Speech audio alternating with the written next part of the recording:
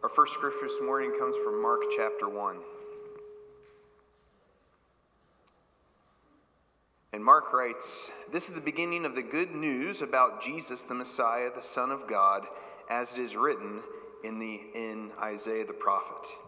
I will send my messenger ahead of you, who will prepare your way. A voice of one calling in the wilderness, prepare the way of the Lord, make straight paths for him." And so John the Baptist appeared in the wilderness, preaching a baptism of repentance for the forgiveness of sins. And the whole Judean countryside and all the people of Jerusalem went out to him, confessing their sins. They were baptized by him in the Jordan River. And John wore clothing made from camel's hair, with a leather belt around his waist. And he ate locusts and wild honey. And this was his message: "After me comes the one who's more powerful than I, the straps of whose sandals I am not worthy to stoop down and untie. I baptize you with water, but he will baptize you with the Holy Spirit." And at that time, Jesus came from Nazareth in Galilee and was baptized by John in the Jordan. And just as Jesus was coming out of the water, he saw heaven being torn open and the Spirit descending on him like a dove. And a voice came from heaven, "You are my Son whom I love. With you I am well pleased." And at once the Spirit sent him out into the wilderness, and he was in the wilderness 40 days, being tempted by Satan. He was with the wild animals, and the angels attended him.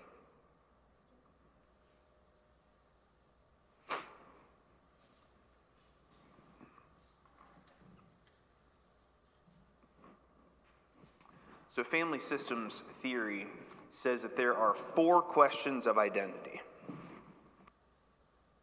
And these are the same 4 questions of identity that we answer continually through our lives. They are, first, who do I belong to? Once we've answered, who do I belong to, we can then answer the question, what are my boundaries? Once we know who we belong to and what our boundaries are, we can then answer the question, what am I good at? And when we know who we belong to, what are our boundaries, and what are we good at, we can then answer the question, who am I? Who am I? And this is an important question for us as we grow as disciples, because as we've said on multiple occasions, what it is to live the life of discipleship is the daily decision to give all that we know of ourselves to all that we know of God. That's discipleship in a nutshell. It is giving all that we know of ourselves to all that we know of God.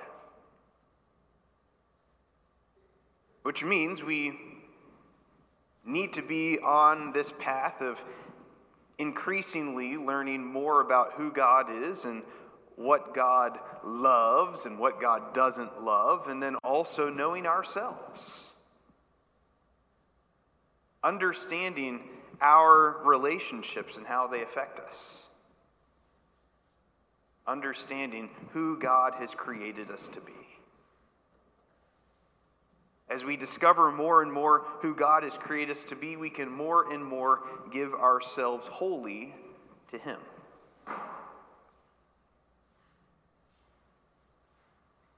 Now, the Gospel according to Mark describes Jesus' baptism differently than the other 3 Gospels. In the other 3 Gospels, when the Spirit descends like a dove, everyone who's there sees it. John makes it most explicit. Like the whole crowd saw the Spirit of God come down like a dove and a voice from heaven say, "This is my Son with whom I am well pleased." But in Mark, it's Jesus who sees the Spirit come down like a dove. It is Jesus who hears the words, "This is my Son with whom I am well pleased."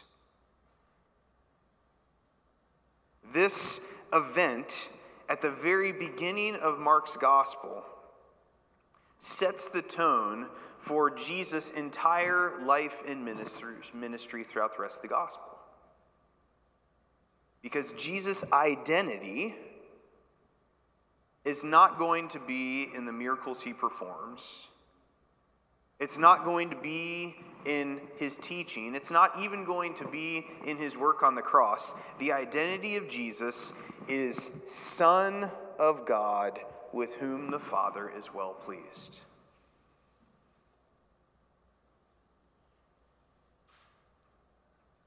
And this allows Jesus to live with a certain confidence and strength and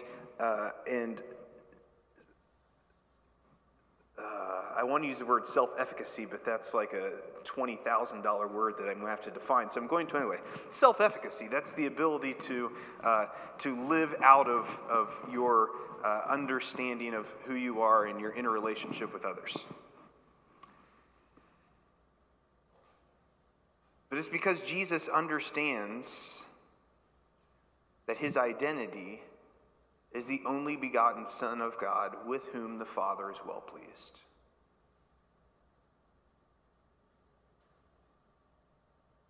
For us, as we think about what it looks like to live as followers of Jesus, as disciples, as the children of God, we come back to these 4 questions of identity. And as we learn how to answer them, as we learn the truth about who we belong to, what are our boundaries, how we have been wired and shaped and gifted to be good at stuff, we can then answer the question of who we are. So the first question is, who do we belong to? And in many ways, this is the most important question. Because without a solid understanding of who we belong to, we can't begin to answer the other questions. Without that foundation of knowing who it is that we belong to, who it is that we associate with, where our deepest relationships are, we can't begin building up and reaching the penthouse of self-identity.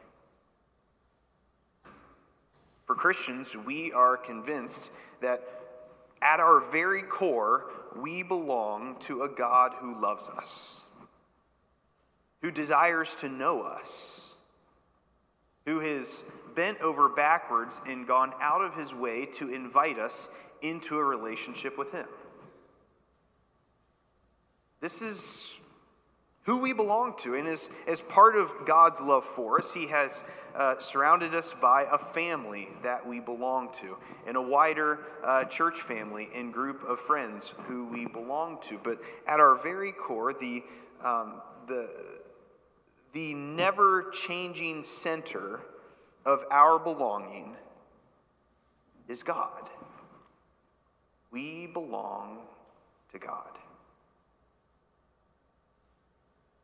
God has created us. He's knit us together in our mother's wombs, and every moment of our lives, he has reached out and invited us into deeper, more intimate relationship with him.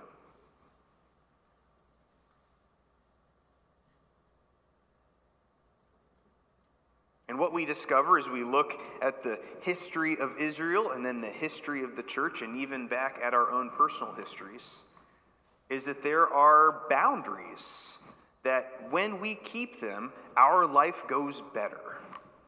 God has shown us a certain way to live. He has created guardrails on our lives which draw us nearer to him and keep us out of trouble. And not only that, he's gifted us in specific ways. Some of us are outgoing. Some of us are skilled in music. Some of us are voracious readers and learners and enjoy teaching people the stuff we've learned. Some of us have a big heart and love to go out and share what we have in our blessings with others.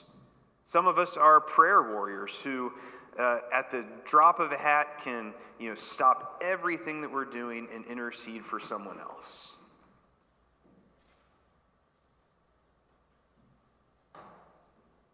And as we come to understand who we belong to, the stuff we need to stay away from and be closer to. As we understand how we've been gifted and wired and shaped and called to serve in God's kingdom, then we can answer this question of who we are. Like Jesus, a big part of who we are will be child of God. But we'll be child of God with a purpose. We'll be child of God understanding how that we can better live into the way He's created us and His best and most preferred future for our lives. Knowing ourselves is deeply important for knowing God. We can be ultra spiritual, but if we are emotionally immature, we are still going to find ourselves in some really tough situations. We're going to find ourselves hurting people unintentionally because of leftover wounds from our past and assumptions that we make that haven't been challenged because we are living in our immaturity. But God invites us into a new way of living where we are growing in maturity, where we are growing in Christ-likeness, where we're growing spiritually, and together it moves us into the future that God has called us. I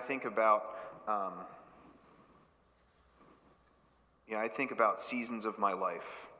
And, the easy one is like high school.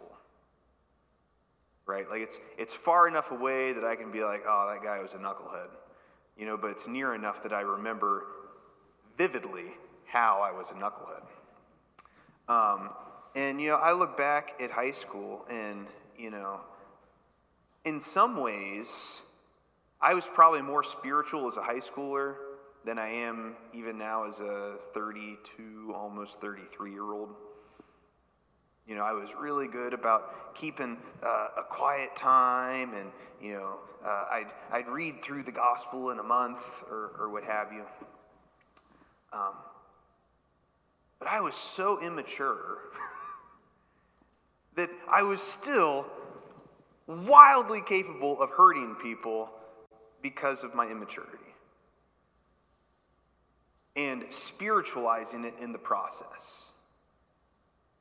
This past week,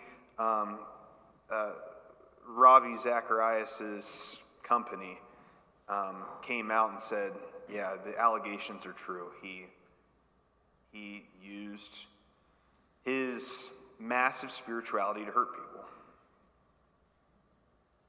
And it seems like we can't go 3 months without some high-profile Christian leader falling from grace.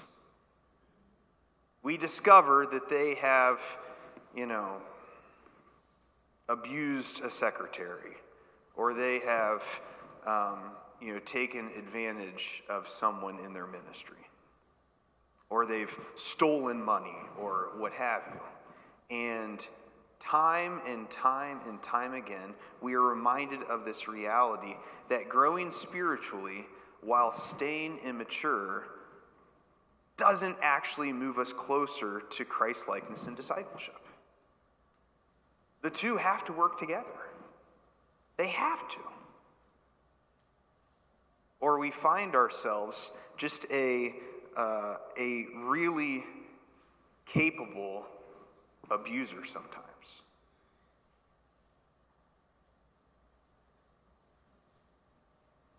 So when we think about what it looks like to grow in maturity, what it looks like to grow in the understanding of who we are and what we are capable of and what we need to be on the lookout for, it's then that we are able to give that fully to God and receive the strength to live the way that he's called us and designed us to live. So here, through the season of Lent, we're going to be looking at the way that Jesus is not just spiritual, but he's also mature. He isn't just filled with the flowery language and theology of spirituality, but we also see this deep-rooted maturity which allows him to live a holy life. Our next text comes from Mark chapter 9. And Jesus said to them, "Truly I tell you, some who are standing here will not taste death before they see the kingdom of God has come with power." And after 6 days, Jesus took Peter, James, and John with him and led them up a high mountain, where they were all alone. There he was transfigured before them. His clothes became dazzling white, whiter than anyone in the world could bleach them. And there appeared before them Elijah and Moses, who were talking with Jesus. And Peter said to Jesus, "Rabbi, it is good for us to be here. Let us put up 3 shelters, one for you, one for Moses, and one for Elijah." He didn't know what to say. They were so frightened. And then a cloud appeared and covered them, and a voice came from the cloud, "This is my son whom I love. Listen to him." And suddenly, when they all looked around, they no longer saw anyone with them except Jesus.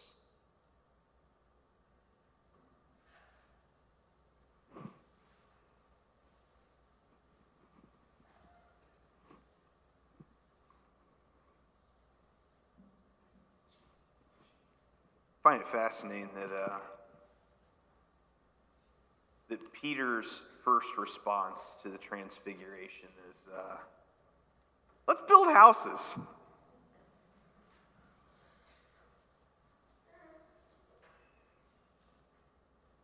You know, I think sometimes we are in moments that are so special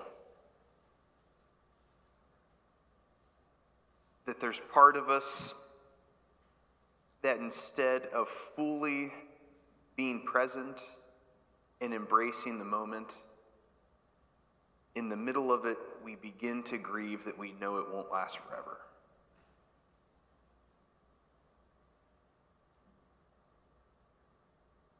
I think this is what we see Peter doing here. That Moses and Elijah are there with Jesus, and their clothes are a brand of white that has never been seen in world history up to that point.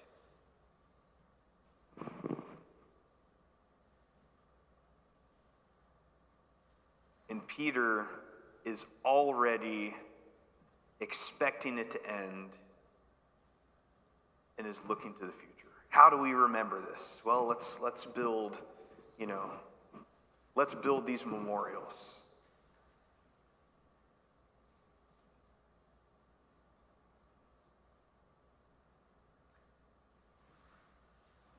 I think that's a little bit of a sign of immaturity. Instead of embracing the gift that God is giving him in the present, he's already thinking about, how do I remember it in the future? There's a fearfulness that he won't be able to remember this moment going forward. You know, the Bible doesn't tell us that Peter was a hoarder, but I wonder if he might have been. He needs this tangible thing to be able to hold on to that memory.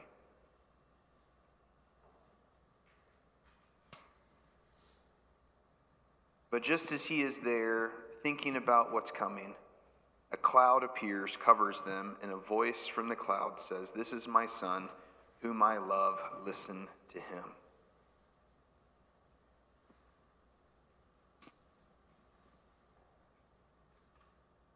Once again, we see repeated here in the Gospel according to Mark the central truth of Jesus' identity. He is the Son of the Father. And the instruction is to listen to him. Now, I think it's important for us to pay attention to this. We are to listen to Jesus because he is the Son of the Father. Not because he's sitting there with Moses and Elijah. Not because of any of the miracles he's done in the first 8 chapters of Mark. But because of his identity as the Son of the Father. Jesus' teaching ministry, Jesus' healing ministry, Jesus' ministry of miracles through the Gospels is an outpouring from his identity of being the Son. He's not defined by what he does. He's not defined by his popularity. He's not defined by what he has. He's defined by his relationship with God.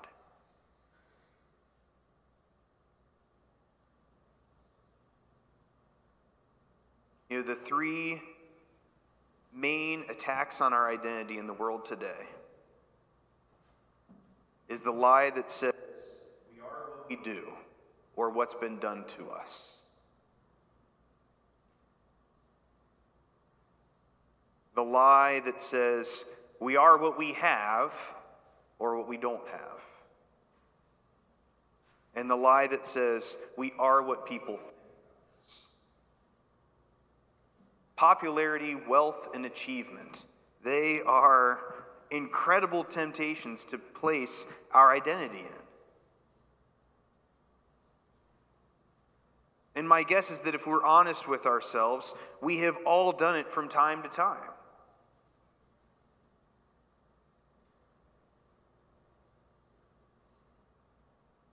Who of us, when we were in middle school, put our identity in what table we sat at lunchtime?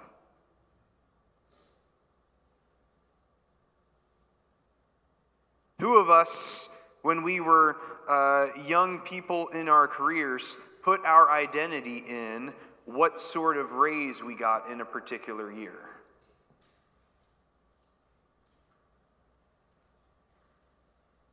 Who of us, when we took on a project, put our identity in the success or the failure of that project?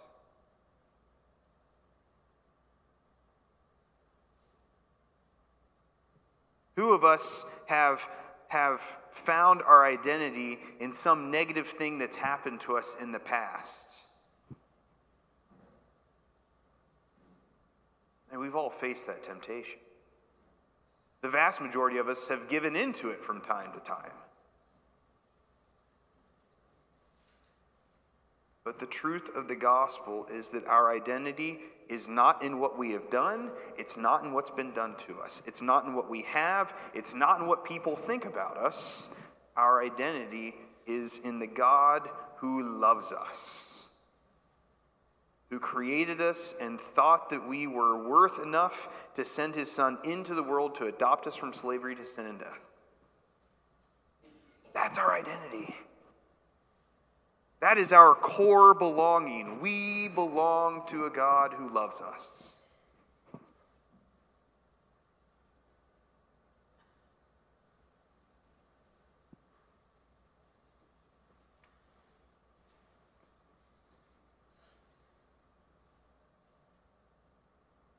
For Jesus and the disciples,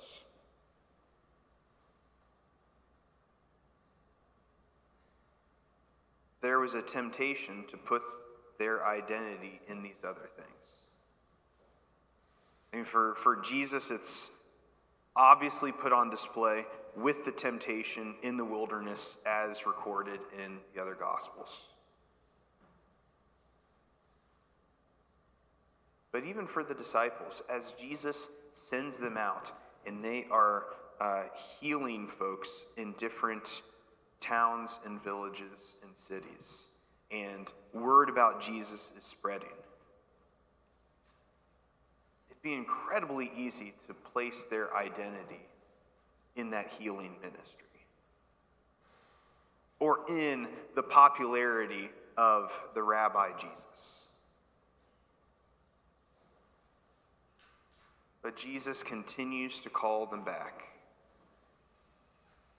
to their identity as the sons of Abraham, the children of God.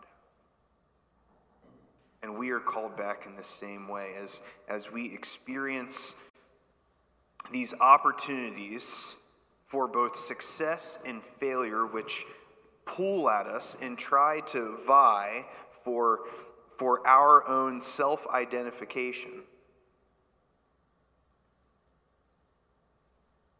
In the midst of that, the Holy Spirit is calling out and bringing us back and saying, no. Your identity is not in what you've done. It's not in what's been done to you. It's not in what you have. It's not in what people think about you. Your identity is in the one who loves you. Your identity is shaped by the Father who knit you together in your mother's womb, who sent his Son into the world to die so that you might have eternal life, so that you might know him.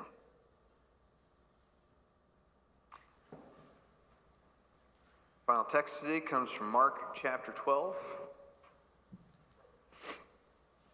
Jesus then began to speak to them in parables, saying, a man planted a vineyard, and he put a wall around it, dug a pit for the winepress, and built a watchtower. Then he rented the vineyard to some farmers and moved to another place. At harvest time, he sent a servant to the tents to collect from them some of the fruit from the vineyard. But they seized him, beat him, and sent him away empty-handed. Then he sent another servant to them. They struck this man on the head and treated him shamefully. And he sent still another, and that one they killed. He sent many others, some of them they beat, others they killed. He had one left to send, a son whom he loved. He sent him last of all, saying, they will respect my son. But the tenants said to one another, this is the heir. Come, let's kill him, and the inheritance will be ours. So they took him and killed him and threw him out of the vineyard. What then will the owner of the vineyard do? He will come and kill those tenants and give the vineyard to others. Haven't you read this passage of Scripture? The stone that the builders rejected has become the cornerstone. The Lord has done this, and it is marvelous in our eyes. Then the chief priests and the teachers of the law and the elders looked for a way to arrest him, because they knew he had spoken the parable against them. But they were afraid of the crowd, so they left him and they went away.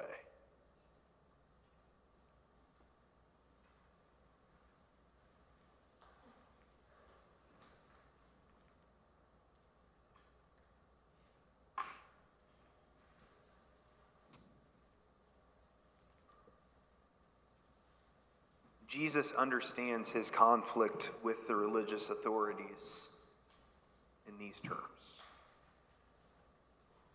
The Father has set apart the nation of Israel to be a holy people, set apart, unique for the salvation and transformation of the world.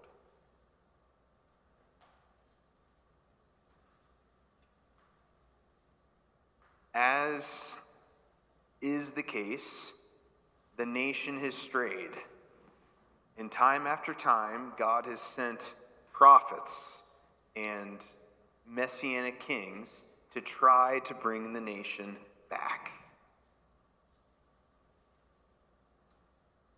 But time after time, the nation's decision has been to abuse these prophets, to kill these messianic kings.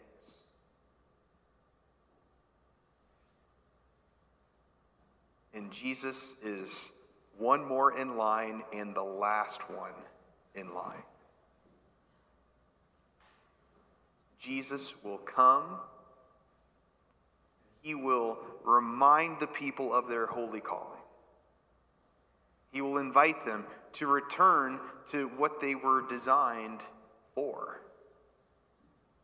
To once again claim their identity as God's chosen people.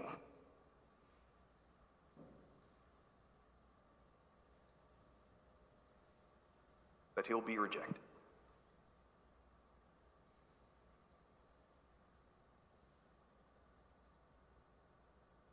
The son whom the vineyard owner loves will be killed by the tenants.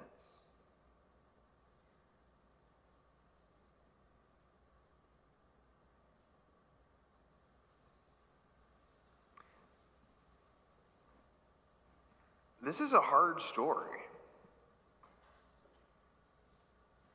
This is not one with a happy, feely, fuzzy ending.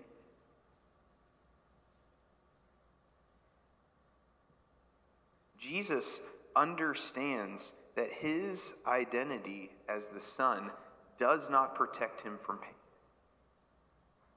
does not protect him from hardship.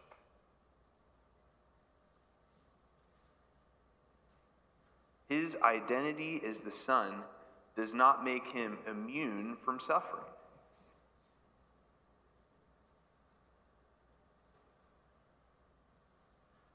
You know, I think there's a tendency in, the church's default for this. There's this tendency to think that, once you become a Christian, everything should be fine. I'm pretty sure I actually heard a TV preacher say that once, right? Like, become a Christian and everything will be fine. If Jesus wasn't immune to suffering, guess what? We aren't either. If Jesus wasn't immune to pain, wasn't immune to rejection, wasn't immune to being killed, we cannot rightly expect that following Jesus is going to bring about immunity to pain and hardship either.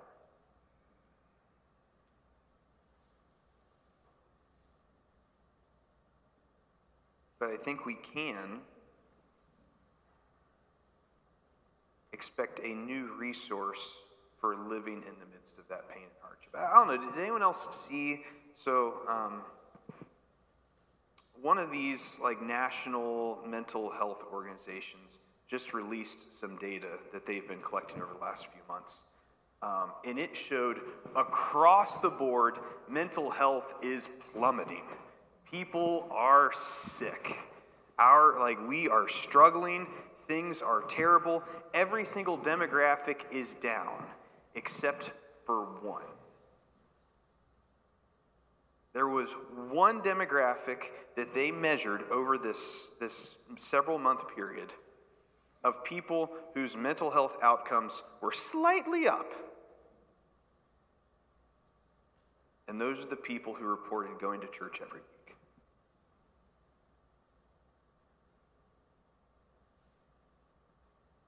Not because church is some sort of magical fix for all mental health issues, but because there's something powerful about being reminded that God loves us. There's something powerful about coming to the table and experiencing the body and the blood of Christ. There's something powerful about being a part of a community that, especially at a time like this, we desperately need.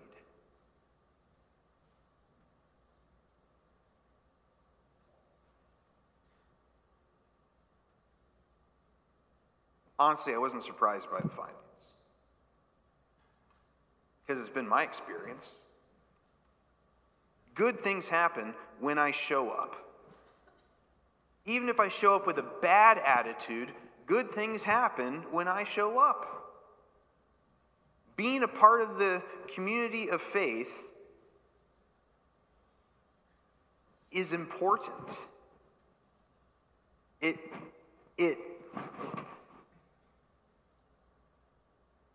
Having people who can intercede, knowing that there are people who are praying for me, being able to experience Sundays like last Sunday, where if you were here, you probably experienced it too, where just the presence and the power of God was heavy in this place. It makes a difference.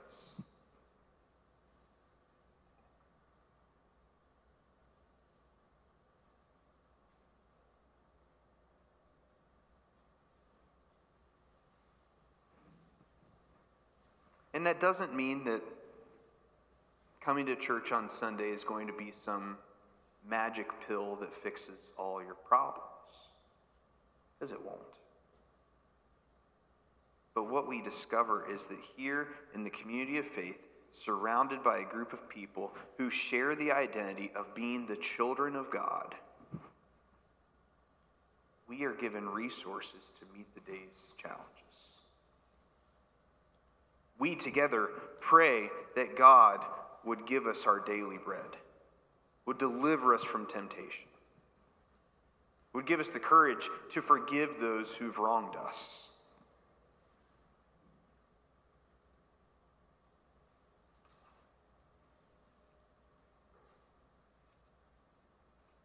So we continue to show up, knowing that on a week-by-week basis, it may not make that big a difference. There are some weeks that it's like you come in feeling miserable, you come out feeling great, and that is amazing and wonderful and good. But as is the case with most things in life, growth comes slowly, imperceptibly slow.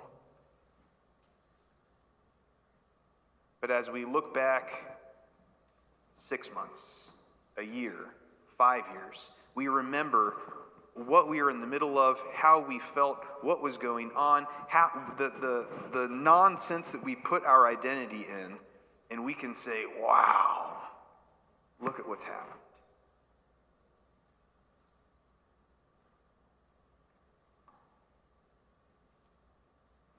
So, one of the things that I really appreciate about this technological age that we live in is that I have like 3 different apps who want me to remember what happened a year ago, 2 years ago, 5 years ago, kind of thing.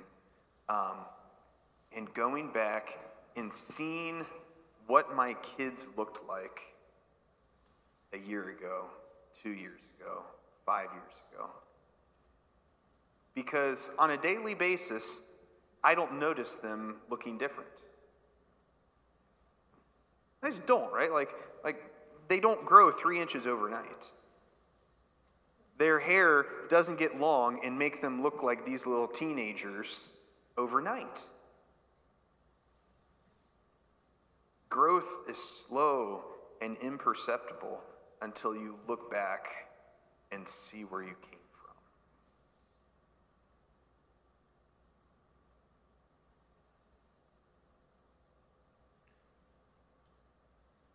On a daily basis, we will not recognize that we have that much more of ourselves to give to that much more of God.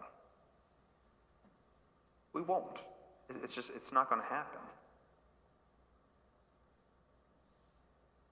But what we'll be able to do is we'll be able to think back on what our emotional and mental state was a year ago and how it is now. We'll be able to think about where we had anxiety and frustration and where we had misplaced our identity a year ago and where we've been brought to. Growth is slow. Growth is imperceptible. I'm convinced that the main reason why most of us have already given up on our New Year's resolutions is because we didn't immediately get the results that we wanted.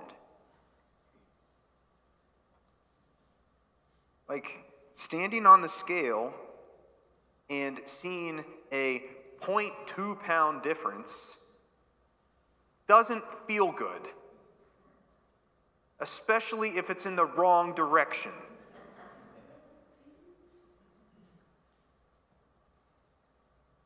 But if we're consistent, we can look back at our note from 6 months ago and say, oh, I've gone 22 pounds in the right direction. Cool.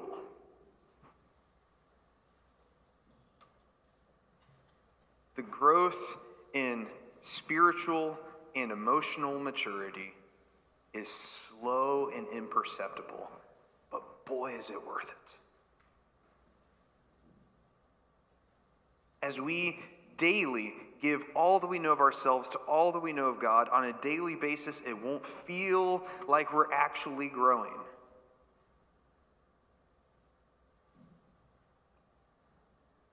But especially if we have the foresight to do a little like journaling or diary making or just writing down what's going on, being able to look back and see the way we've actually been transformed and the way we've grown, it will blow our minds. We'll be able to see God's grace and God's provision happening over and over and over again.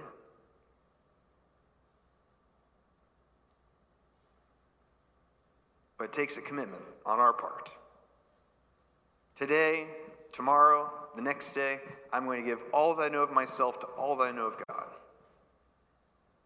I'm going to do the hard work of self-discovery. I'm going to do the hard work of studying Scripture and praying consistently. I think this prayer stations idea with families is really exciting. I am encouraged to see how God uses that in our life together.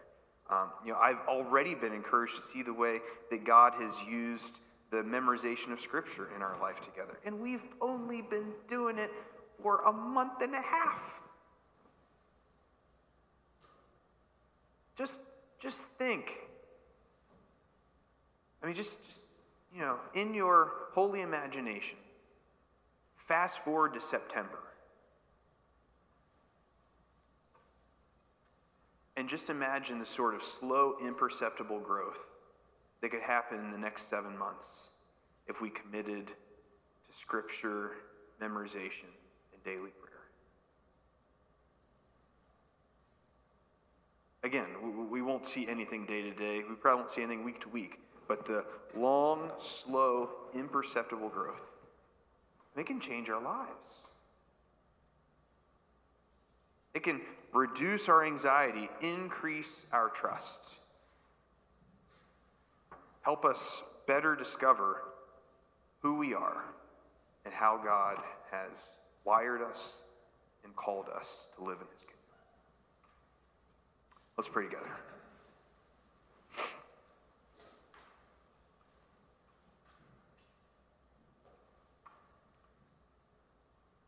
Most holy and gracious God, we thank you that you love us.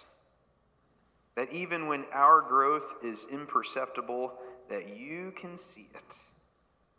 That you are working behind the scenes, making it happen. Lord, help us to be open and perceptive and receptive to the work which you want to do within us. May we give all that we know of ourselves to all that we know of you today and every day. Amen. Now may our Lord Jesus Christ go near you to defend you, go before you to guide you, go behind you to forgive you, go above you to bless you, and live within you so you may love one another. He lives and he reigns with the Father and the Holy Spirit, one God now and even forevermore.